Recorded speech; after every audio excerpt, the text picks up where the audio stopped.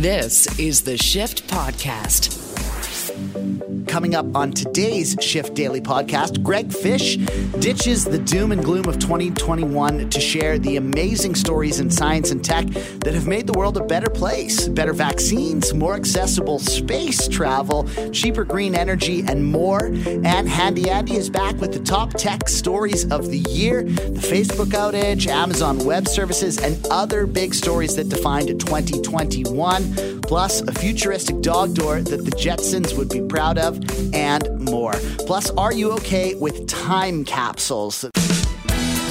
This is the Shift Podcast. Are you okay? Are you okay with time capsules? They're a very nerdy way of showing the people of the future the past. You guys ever made a time capsule? I think I did. I think I made one in like grade 6. I can't remember off the top of my head. I'm pretty sure because I remember no, we definitely did. I probably put like a Lego minifigure or something in it. I have no idea where it is. I have no idea what happened to it, but I think they're cool. There's one in a mall in Calgary, and it's like sealed underneath, and there's a countdown clock. I think it's like another 200 years. Whoa! And I could probably just look up what's inside of it. But that's kind of, the internet's kind of ruined time capsules because people 200 years from now could be like, oh, there's a time capsule from 200 years ago? What is in mall time capsule? Totally. 1995? Yes. I think we've kind of defeated the purpose now. Yeah. I made a time capsule at the end of college with my roommate from college in 2006 when I graduated from college. And 2016 was when we were supposed to send them to each other. And I got his in the mail, like he sent me mine. Right. And then I completely forgot about it and lost it in an attic in several houses ago that I lived, and I felt so bad. I was like, whoops. But now somebody is going to buy that house at some point and go to clean out that attic and hopefully find it and get it to its rightful owner, and it's going to be an amazing story. I hope so too. I did one with my best friend when we were younger in elementary school, and we had planned to leave it buried for like 10 years. And then when we dug it up, everything that was inside it had gotten wet, and there was nothing. There was no pictures. It was disaster. We did it very, very poorly, as two fifth grade kids would probably do. But I think that's kind of how you have to do it: is put like the mall idea, like, hey, what's in this time capsule? But I get that. You can just kind of Google that type of thing. You got to put things that are personal, that remind you of a certain period in your life. So maybe you made one in grade school, but it probably wasn't like this. A time capsule was found in Calgary today, and it has an amazing story. Construction crews working on SAIT's Heritage Hall recently discovered a package from 1968. SAIT officials managed to track down the person who it was addressed to, and as Tracy Nagai reports, they didn't have to go far to deliver the package. Inside the paper was it was interesting. They were talking about, Concord. Some of the headlines from 1968, a glimpse of the past found under these stairs. Our contractor lifted it and found the package underneath, deep next to the foundation. It looked like a Subway sandwich wrapped in craft paper with lots of question marks all over it. The construction crew made the discovery on December 1st, more than 50 years after it was hidden. The package placed there by SAIT instructor Donald Katuke, who was also a bricklayer. He also worked for Alberta Public Works. He was a history buff, and he was in the military, and we know that there is a strong military history with this building. Along with the Calgary Herald, some Legion and Auto magazines, and other documents, as well as a centennial dime. The package addressed to Donald's son, William, who was just 3 at the time. Here you go, William. I think this belongs to you.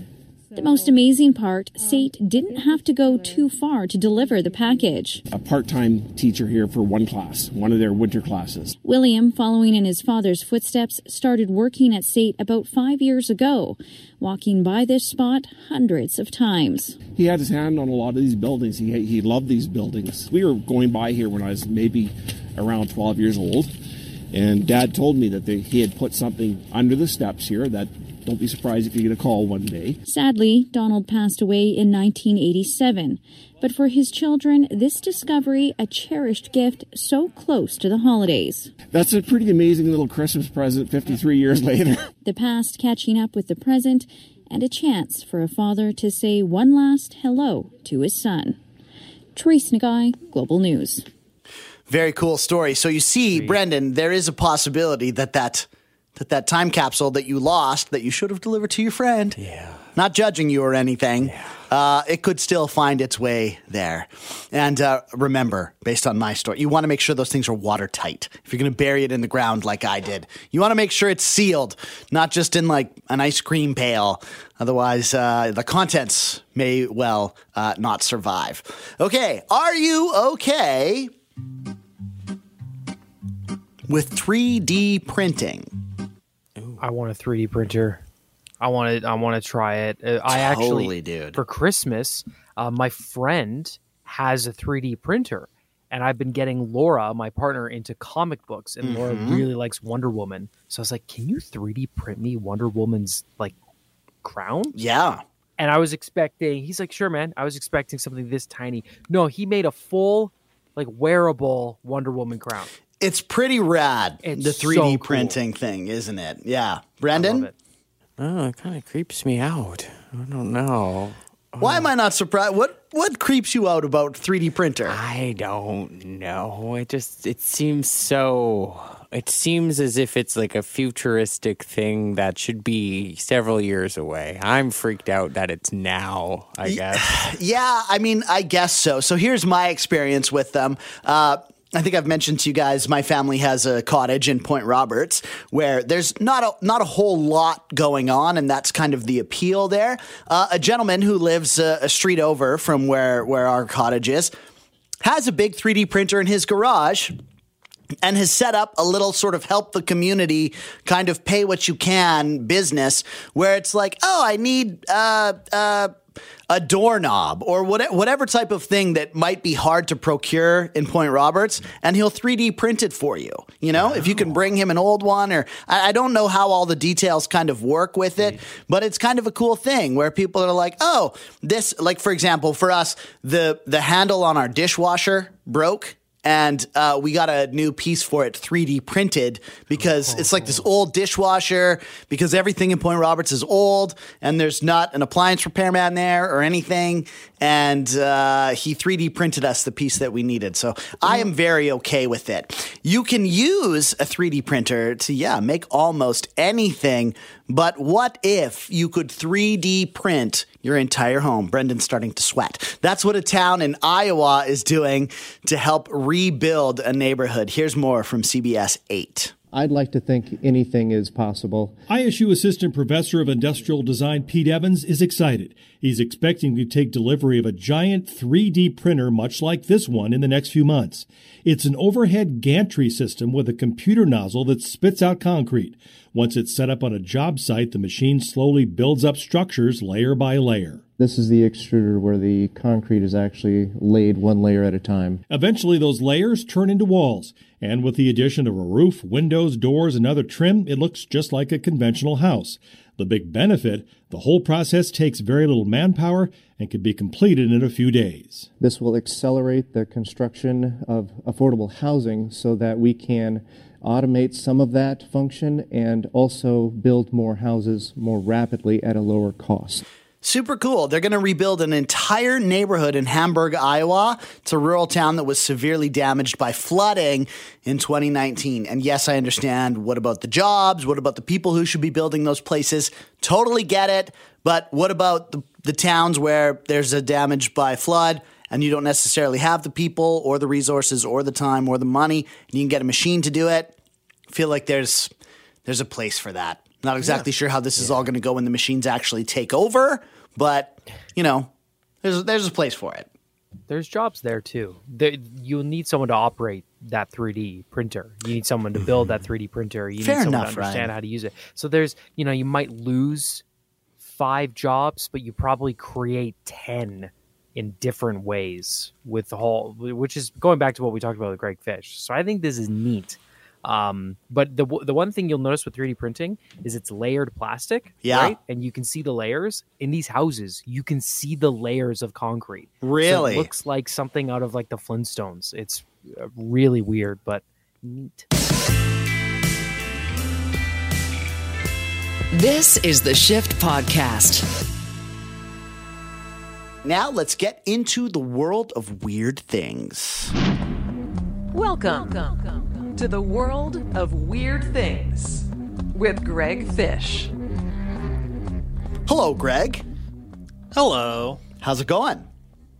It's going. How about yourself? Oh, pretty good. Do you have a positive memory, a good news memory from the last year that you'd like to share? Oh, that's a great. Let me get back to you on that. That says a lot, doesn't it? We're on your website here, Weird Things, Science, Tech, and Other Oddities. It does look like, though, there was some good stuff that happened over 2021, which it's kind of hard to put your head into that headspace because we were just absolutely assaulted with what feels like negative news, but there was some good stuff that happened out there.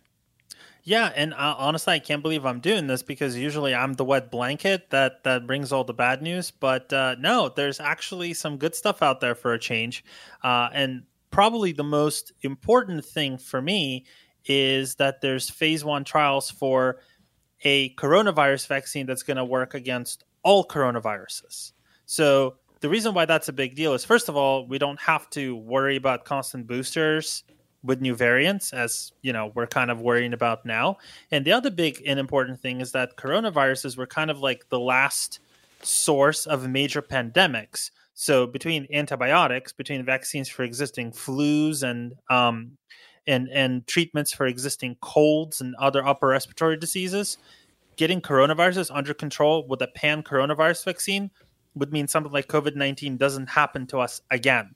Well, we'd still have new diseases, we'd still get sick, but we wouldn't be completely defenseless where we have to, just fight for a couple of years to just try and get a hold of it against, people's best efforts to prolong this. Right. I just love the idea of that we're looking forward and trying to, ounce of prevention better than a pound of cure type of thing, because I know everybody wants to get ahead of this thing and we want to get past it. I've said before that I haven't had COVID and I don't want to have COVID. And if it means I need to take a booster every year to do that, that's great. But even better than that would be able to just have some sort of a blanket thing, because we do hear this talk that, this thing's going to be around. We're not going to defeat it. We just have to learn to deal with it and what the best way to live with it is. But what if we could actually defeat it? What if we could vaccinate against all the future coronaviruses, because it's all version of the same thing as it develops and stuff? I love that. It's a great idea. Yeah, I mean, there's been work on it for the past 15 years. That's where the current COVID vaccines came from. But the research into a vaccine against all the coronaviruses out there just hasn't stopped. In fact, it's gaining steam now that we have more and more things to study, more and more effort is going into it, and money doesn't really seem to be an object as we try to kind of get a hold of it. So that's a big good news moment. No one is trying to just say let's just do the boosters. We're actually trying to look for a long-term solution, and it looks like one is already being tested. Fantastic. Yeah, the other thing that I thought was actually very nice to hear about is the fact that big investors who are looking to kind of upgrade the technology infrastructure that we have today, update the energy grids that we have today, cope with the growth in cities and populations, they're betting all of their money on renewable sources. So solar. This is exciting. Yeah, so solar, wind, tidal, hydrothermal, geothermal, they're actually becoming cheaper than oil and gas. And that's even with all the subsidies that oil and gas gets around the world. So there's literally trillions of dollars now being lined up for a clean energy transition. Yeah, this actually reminds me of I was reading a book on this years ago, and I was kind of a bit dismayed about the future of clean energy and frustrated with why we weren't putting more effort into it. There's been stories for years about how to make more efficient cars and, people put solar panels on their roofs and it creates so much energy that they sell energy back to the grid. We've all heard these types of stories over a course of years. And I found myself frustrated because I was like, why aren't we doing this if we have this technology and it's working? And a commentator that I was reading basically said, look, people can shoot this stuff down all they want, but ultimately the business end will make the transition. If it becomes more profitable to do green, that's what's going to happen. Like the business will follow where the smart money is. And it sounds like the smart money is going to be in green energy. It's cheaper to produce. It goes farther. It's easier to get, or at least it sounds like it will be. Yeah, and it's on top of that, it's good PR. And really, let's think about it from a standpoint of, what happens 200 years from now. Is there have you ever seen a sci-fi movie where the spaceship is powered by coal, or they have like an oil refinery out in space trying to pump their spaceship full of petroleum? No, it's not going to work. It's just that fossil fuels can't be the energy of the future. They simply can't be. They're not effective enough. They're not powerful enough, and they come with way too many collateral costs. So what's going to end up happening and what is actually already ending up happening is that the smart money is betting it all on green energy and essentially saying we're going to have so many jobs. We should have the people who are currently in oil fields, that are currently doing fracking, they're currently doing oil and gas exploration, come work for us, because we need people who know how to deal with hardware, people who can set up a solar array, people who can set up wind turbines. We need all of that. So there's plenty of jobs for everyone. There's a ton of demand for it. The technologies are now being proven. So let's go for it. Let's invest in all of these projects. Let's get them up and running as quickly as possible. Now, because I know that, as you mentioned sort of at the beginning of the segment here, that sometimes you can be the wet blanket when it comes to stories like this. Let me ask you personally, do you see this as a realistic and viable option for the future? Oh, absolutely. It's just a matter of trying to get the rollout right. Trying to find the right places where you're going to do the most impact. It's not going to be something that's going to be done overnight, because we're talking about changing 100 years worth of infrastructure, and it's not going to happen. It's not going to happen within a couple of years. It's not like a 5 to 10 year project. This is a 25 to 50 year project. But the whole idea is we are going to get cleaner and greener because we have to. And there's a lot of businesses that are recognizing that this is essentially inevitable. Yeah, I saw a great clip, and it's gone viral. I'm sure that people have seen it as well, where Elon Musk is speaking at an oil and gas conference, and he says, look, if there was a button that I could push that would essentially evaporate all of the world's oil supply, of course I wouldn't do it. The right thing is to come up with a transitional plan and work our way, less oil, more green energy, less, oil and gas, more renewable resources, that type of thing. But I guess now maybe I'll be the wet blanket, where I think that down the line, wherever it is, if it's in 20 years, 50 years, whatever, sure, we'll probably all be driving electric cars, which is great for the environment, but we'll all be paying $600 a month electricity bill instead of 50 or 60 or whatever we are, because when we all start plugging our cars into 220 outlets at our house, the grid needs to be able to provide that much energy. Well, that's kind of the point, that we'll have more than enough renewable sources where we're providing that energy, where we have more enough batteries that are able to provide that energy. That's right. the long-term point, because right now energy generation is cheaper with renewables. So the whole plan is, as we scale up, it'll be even cheaper than that.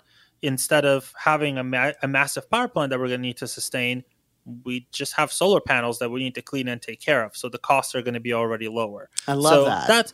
That's not the problem that I would see. I think the problem that I would see would be the political problem, where people just don't want to don't want to let go of oil and gas and say, well, this is how we made our lives. And there's a lot of culture that is involved with oil fields and with oil and gas exploration. and essentially just fighting against just making the transition. I think that's the big threat I see on the horizon. Yeah. And the other thing that I actually really like about this is green energy feels like you can control it yourself. Like individual people, I could put solar panels on my roof and a giant windmill out in a field that I own, and nobody has a monopoly on the sun or the wind or the currents of the ocean, whereas the energy that we have now that's drilled out of the earth, companies own the refineries and companies own the drills and the drilling equipment and all of that. So it's obviously very privatized, but with renewables and green energy, there's an option for us as individuals to essentially create our own or gather that energy ourselves, or at least it seems like that. Well, what you're talking about, it's an idea that's called microgrids, and the thought is that we would have a grid that kind of provides us the baseline power and electricity, but in the event of a disaster, in the event of when there's a lot of production on an individual's end, we don't need the grid, or we can survive without the grid, or we can bring up our own little mini grid in a disaster and weather the storm that way. So we're not relying on, like you said, a single point of failure. Yeah, it's very cool stuff and very, very positive. And I guess ultimately it's better for the planet. It's better for us and it's better for the planet, and it's way less pollution. So that's fantastic. And now let's talk about space flight. I love this. This is going to be a reality? Well, it's already a reality. So 2020, year that private companies proved that they can send humans into space. And it's not a pipe dream. We can actually have somebody build a rocket and send it, and that person is not a government agency that is spending billions and billions and billions of dollars per every launch. Now, the important thing that happened in 2021 is that space travel and space tourism kind of became mundane. Okay, all these rich guys going into space and returning safely and talking about how there was a trip of a lifetime, and okay, and they were up whatever. there for just like a minute. How long were they up there for? Well, some of them were there for a couple of minutes, but there is a Japanese billionaire who recently went up to the International Space Station, spent almost 2 weeks there in preparation for a trip around the moon on the SpaceX Future spacecraft. And this is strictly a commercial tourism trip for him. This is tourism. He's not going for any reason other than the fact that he's a billionaire and he wants to say that he did it, so he's going to do it. Absolutely. And you know what? Here's the thing. There's going to be a lot of people who say, well, what are they doing? They're spending all this money going into space and what do we get out of it? Well, there's a couple of things that we actually get out of it. First and foremost is that we are getting much more reliable and cheaper space travel, because all of that money gets immediately poured into investments in reusing launch vehicles, creating new launch vehicles, researching new launch vehicles. It also is creating a market where space travel is becoming more self-sustaining. Like you want to actually get into the space market. There's money there now. And then most importantly, it's creating potential jobs and research opportunities that are related to space travel but can be applied to Earth. There are literally hundreds and thousands of inventions that we use every day that have been accelerated or just outright inspired by spaceflight. And we can even look at, our smartphones, the ones which we use to doom scroll. Well, the reason why those exist is because the Apollo program accelerated the adoption of integrated circuitry, which makes devices like smartphones possible.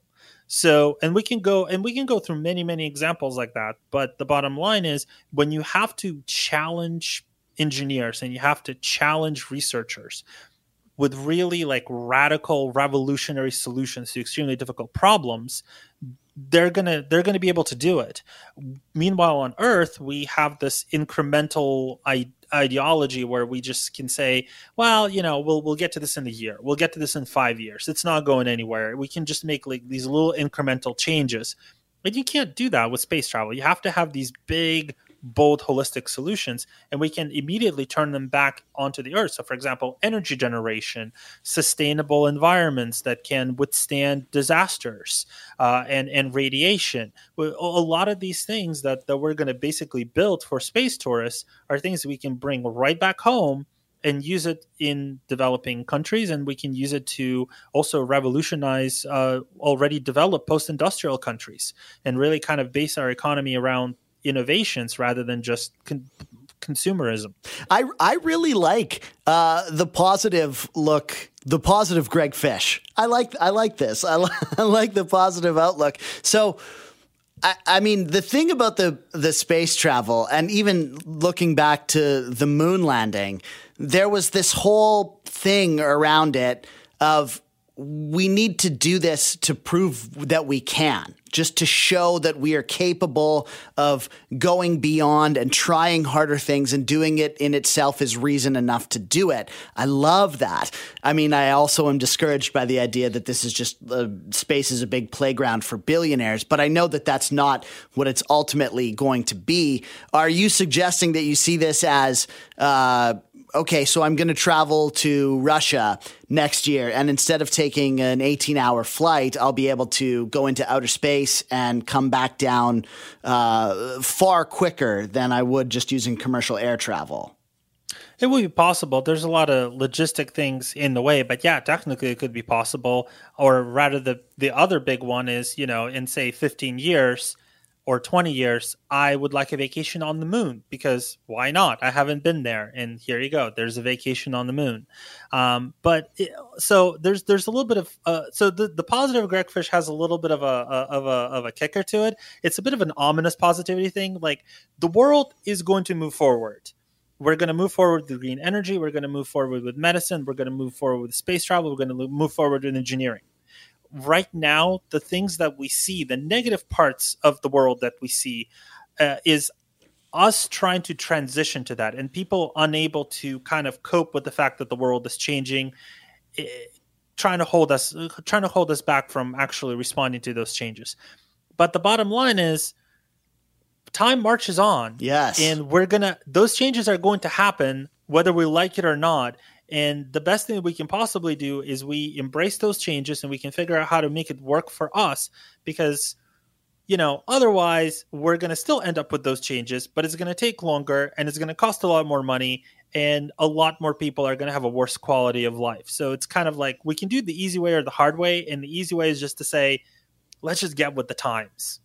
Yeah. And I'm surprised as well, too, with people's hesitancy to do that, to get with the times, especially in light of how much change we have seen in our lifetime. And this is another one of those things that people love to trot out all the time. This idea that if you look at the last, let's say 100 years, that the first 75 of them, the amount of information that we had access to in those first 75 years compared to the last 25 years, if we're looking at 100 years, it's astronomically higher in the last 25 years, because things are moving so much faster, even in my own life. Like, I was born before the internet. I remember, riding bikes, and I totally sound like such an old person, but I am now, I'm 40, but I remember riding bikes and, playing hockey. Like, that's how we entertained ourselves. And then when I got the original Nintendo, it was like, this is amazing. I push a button on the controller and the guy moves on the screen. And even to see where we've come from there is so cool. So the idea that people would push against that, to me, is just so ridiculous. But I know that they are doing it. But like you say, it's inevitable. It's coming. The world is moving forward. Yeah, and I can totally relate to exactly what you're saying. I'm not that much younger than you, and I have seen a great amount of change, and I think that that's really kind of like our generation and younger generations can look at all the change and just say, yeah, things change all the time.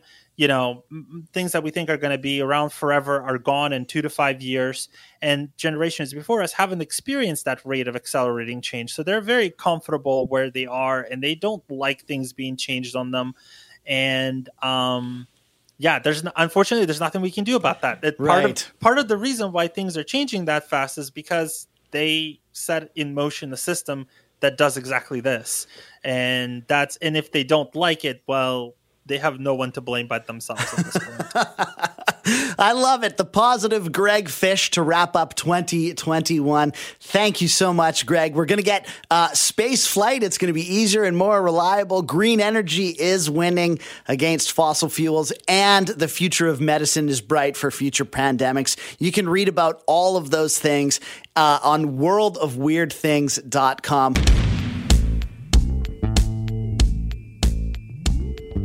This is the Shift Podcast. Joining us now to talk some tech, it's Handy Andy Berard, Disco Andy. Yeah. Oh, yeah. It's fun.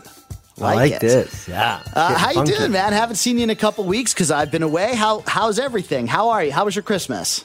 Well, Christmas, Omicron really changed it. We're supposed to have a big Christmas this year, have the family all get together, but that changed. And so it was a lot of Zoom.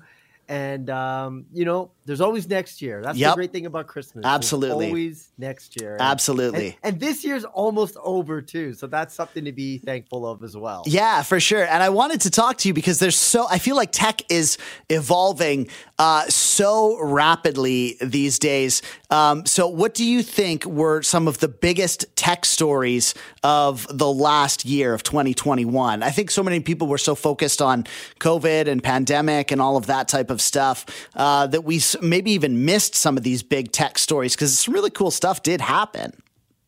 Well, the really big tech story that I was thinking about was just when Amazon Web Services, when Amazon Web Services goes down, the internet goes down because it powers so much of the internet. And I think that makes me start to realize that maybe we got it wrong, the way that we have these big companies, how they can have all the cloud out there. Like Amazon, it runs Netflix, it runs so many different types of websites that when the AWS goes down, it causes like huge problems across the globe. And it's happened a couple of times in 2021. Right. So I don't know how they're going to fix this. What's the solution? Or, is Amazon's just too big. It's kind of like Facebook. Totally, it's a company that needs to be. Why does Amazon have the whole e-commerce and then they have the servers too? Like they are running everything. And so that's the big issue, I think, for 2021 is all these big tech companies.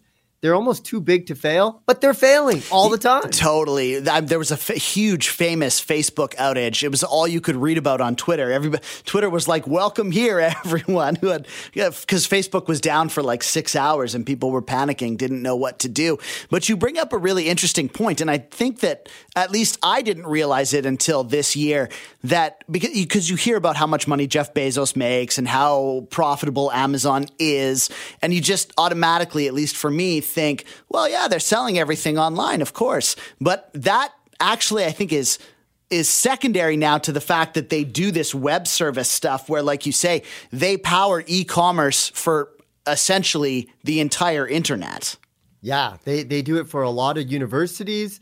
So what happens is basically they got it. They have it so it's scalable. So you could be a small business and you have everything in the cloud. And as your business is growing, you can just get more and more of these services. Right. And Amazon's an expert at it because they've built their entire business on these servers that they started to realize, wait a minute, we have this extra space. Why don't we start selling it? And that's their bread and butter right now. People don't realize how big Amazon Web Services is these days. And like you were mentioning, when Facebook goes down, and what's really funny, and this is a cool story, when Facebook went down, a lot of the people that were in a boardroom, they couldn't get out of the boardroom because they needed to scan their ID, but the ID was connected to the server, which was down. So they were actually stuck.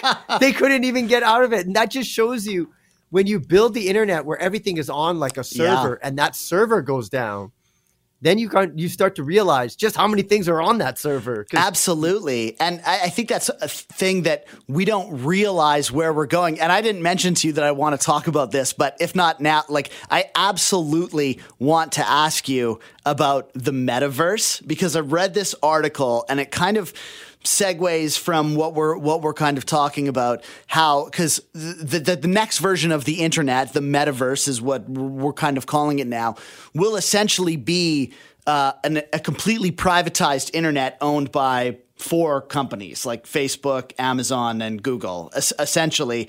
And if one of them goes down, and it's like we're talking about a deeper existence, like more of our time and more of our existence is spent online. And when a portion of that goes down, like you almost cease to live. You cease to do all those things that you're doing. It's just so crazy. And I'm glad to hear that there are people who are pushing back and fighting against this and wanting to keep the internet at least partially the way that it is.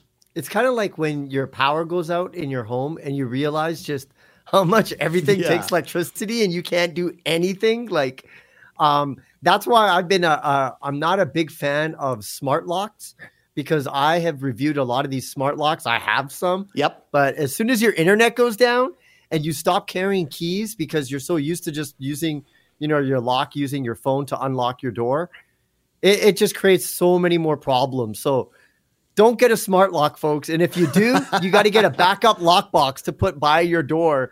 Because at some point in time, you're going to be locked out of your house and you'll be like, why did I connect this to my Wi-Fi network? What a dumb idea. It's so funny that you mentioned that because I've actually been researching these because I want to be able to – I'm one of these people where I leave the house and then I get in the car and am halfway to where I'm going and I stop and ask myself, did I lock the door? And I want to be able to just look on my phone and it says, yep, your door is locked. So that's why I've been looking for it. But of course, I also am aware that this can happen where your phone goes down or your connection goes down or you lose your phone or whatever. Now you're locked out, Yeah. So that's one of the things.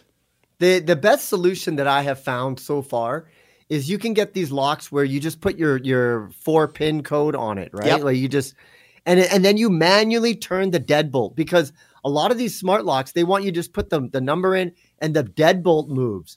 But one thing, and I don't know how other people's houses are, but my house, my front door, during the season, it changes. Like in the wintertime, the wood starts to expand. So that lock doesn't turn as much. So now you got this automated thing that can't shut the door. It's just problem after problem. So if you want to not have to carry keys, you get this one where you manually press your PIN code and you turn the deadbolt yourself.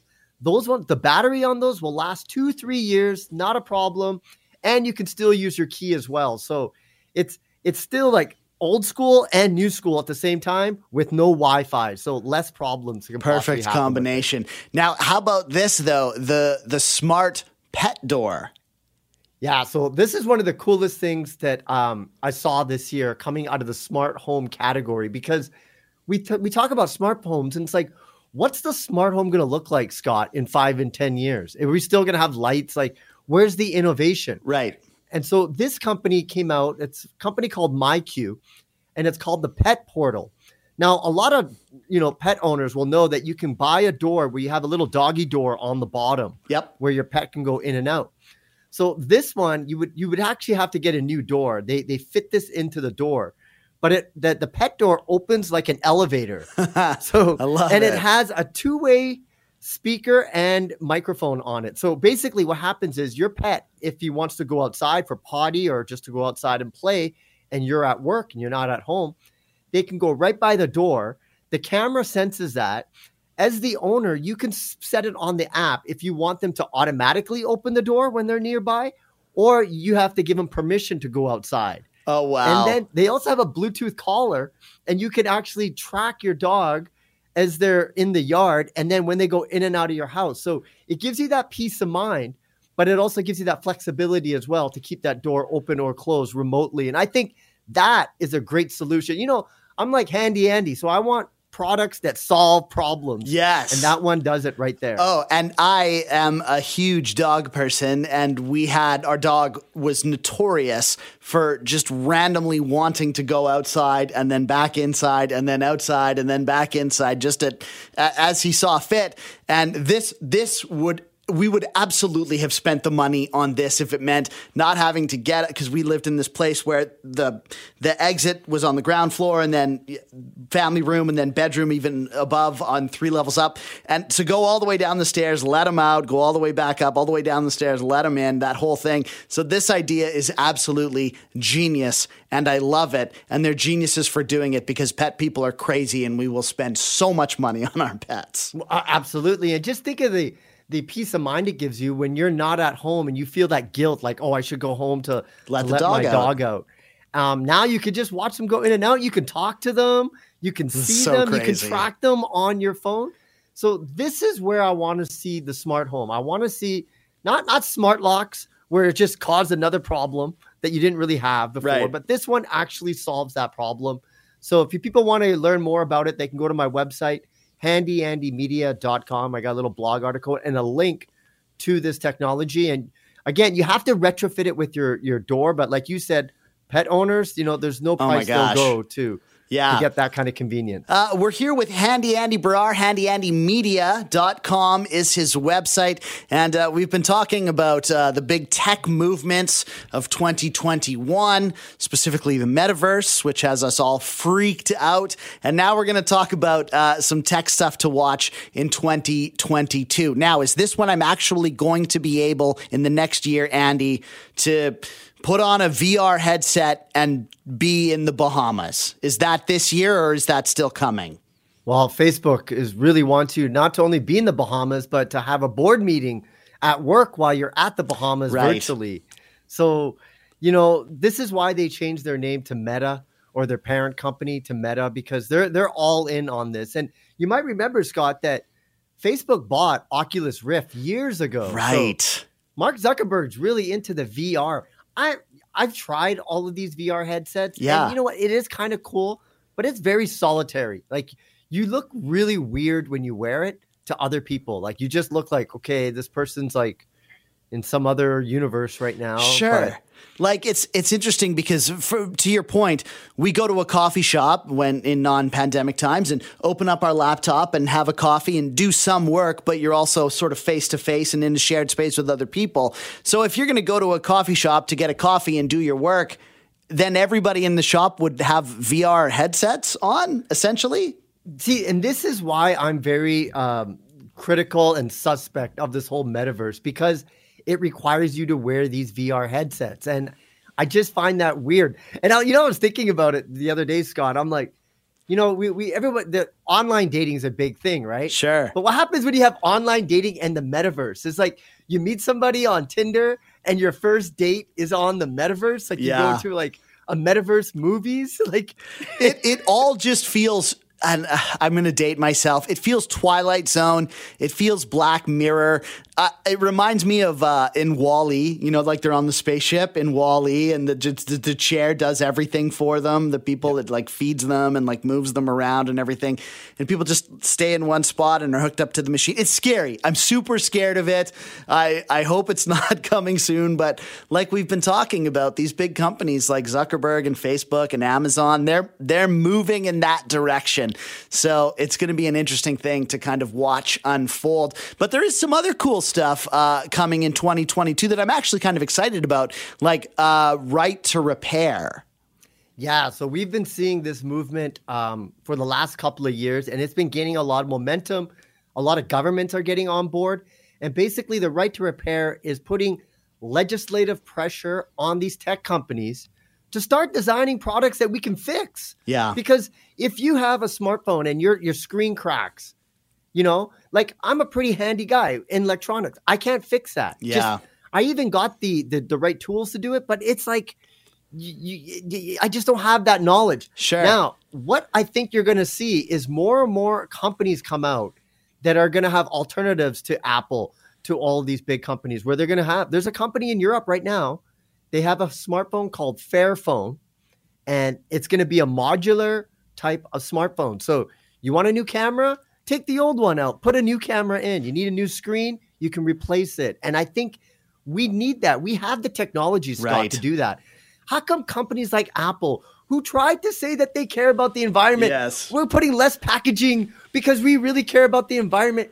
Why don't you just make a freaking iPhone that I can fix. Well, I mean, because of course that eats into your profit margin, right? Exactly. And it's so interesting to see this happening in the tech sector because I'm a car guy. We've talked about cars a little bit, and I'm used to being able to, with a few years old car, do my own oil change, do these type of things.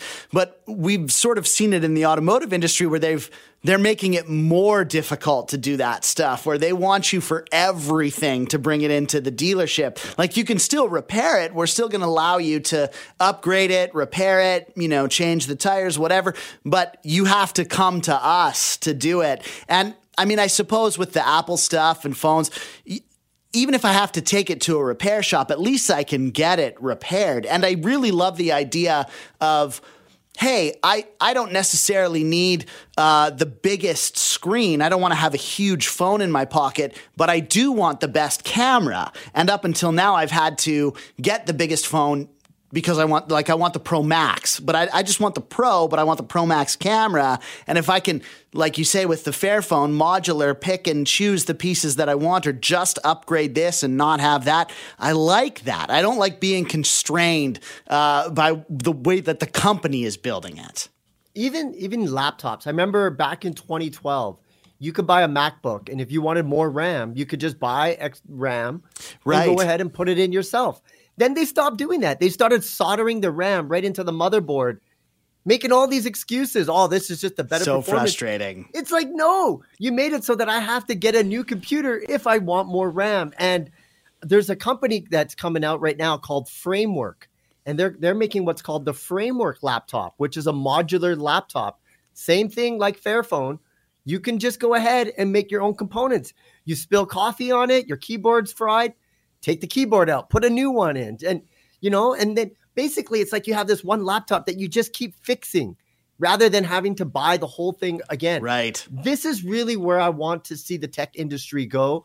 I think it's about time, but I do want to see companies like Apple, companies like Samsung come out and say, you know what, we're going to create a modular version of our phones for you guys. I think that's really where the industry needs to go. And governments need to keep putting pressure on the companies to make that happen. Yeah, and you think that's a reality that we'll probably see in 2022? You're going to see more and more of these startups come up with alternatives, eco-friendly types of products that are modular. I definitely think you're going to see that in 2022. Definitely in Europe. I hope we can see it in North America as well. Thanks for listening to the Shift Podcast. Make sure you subscribe, rate, and review the show and share with anyone you like. Get it on Apple Podcasts, Google Podcasts, Spotify, and CuriousCast.ca.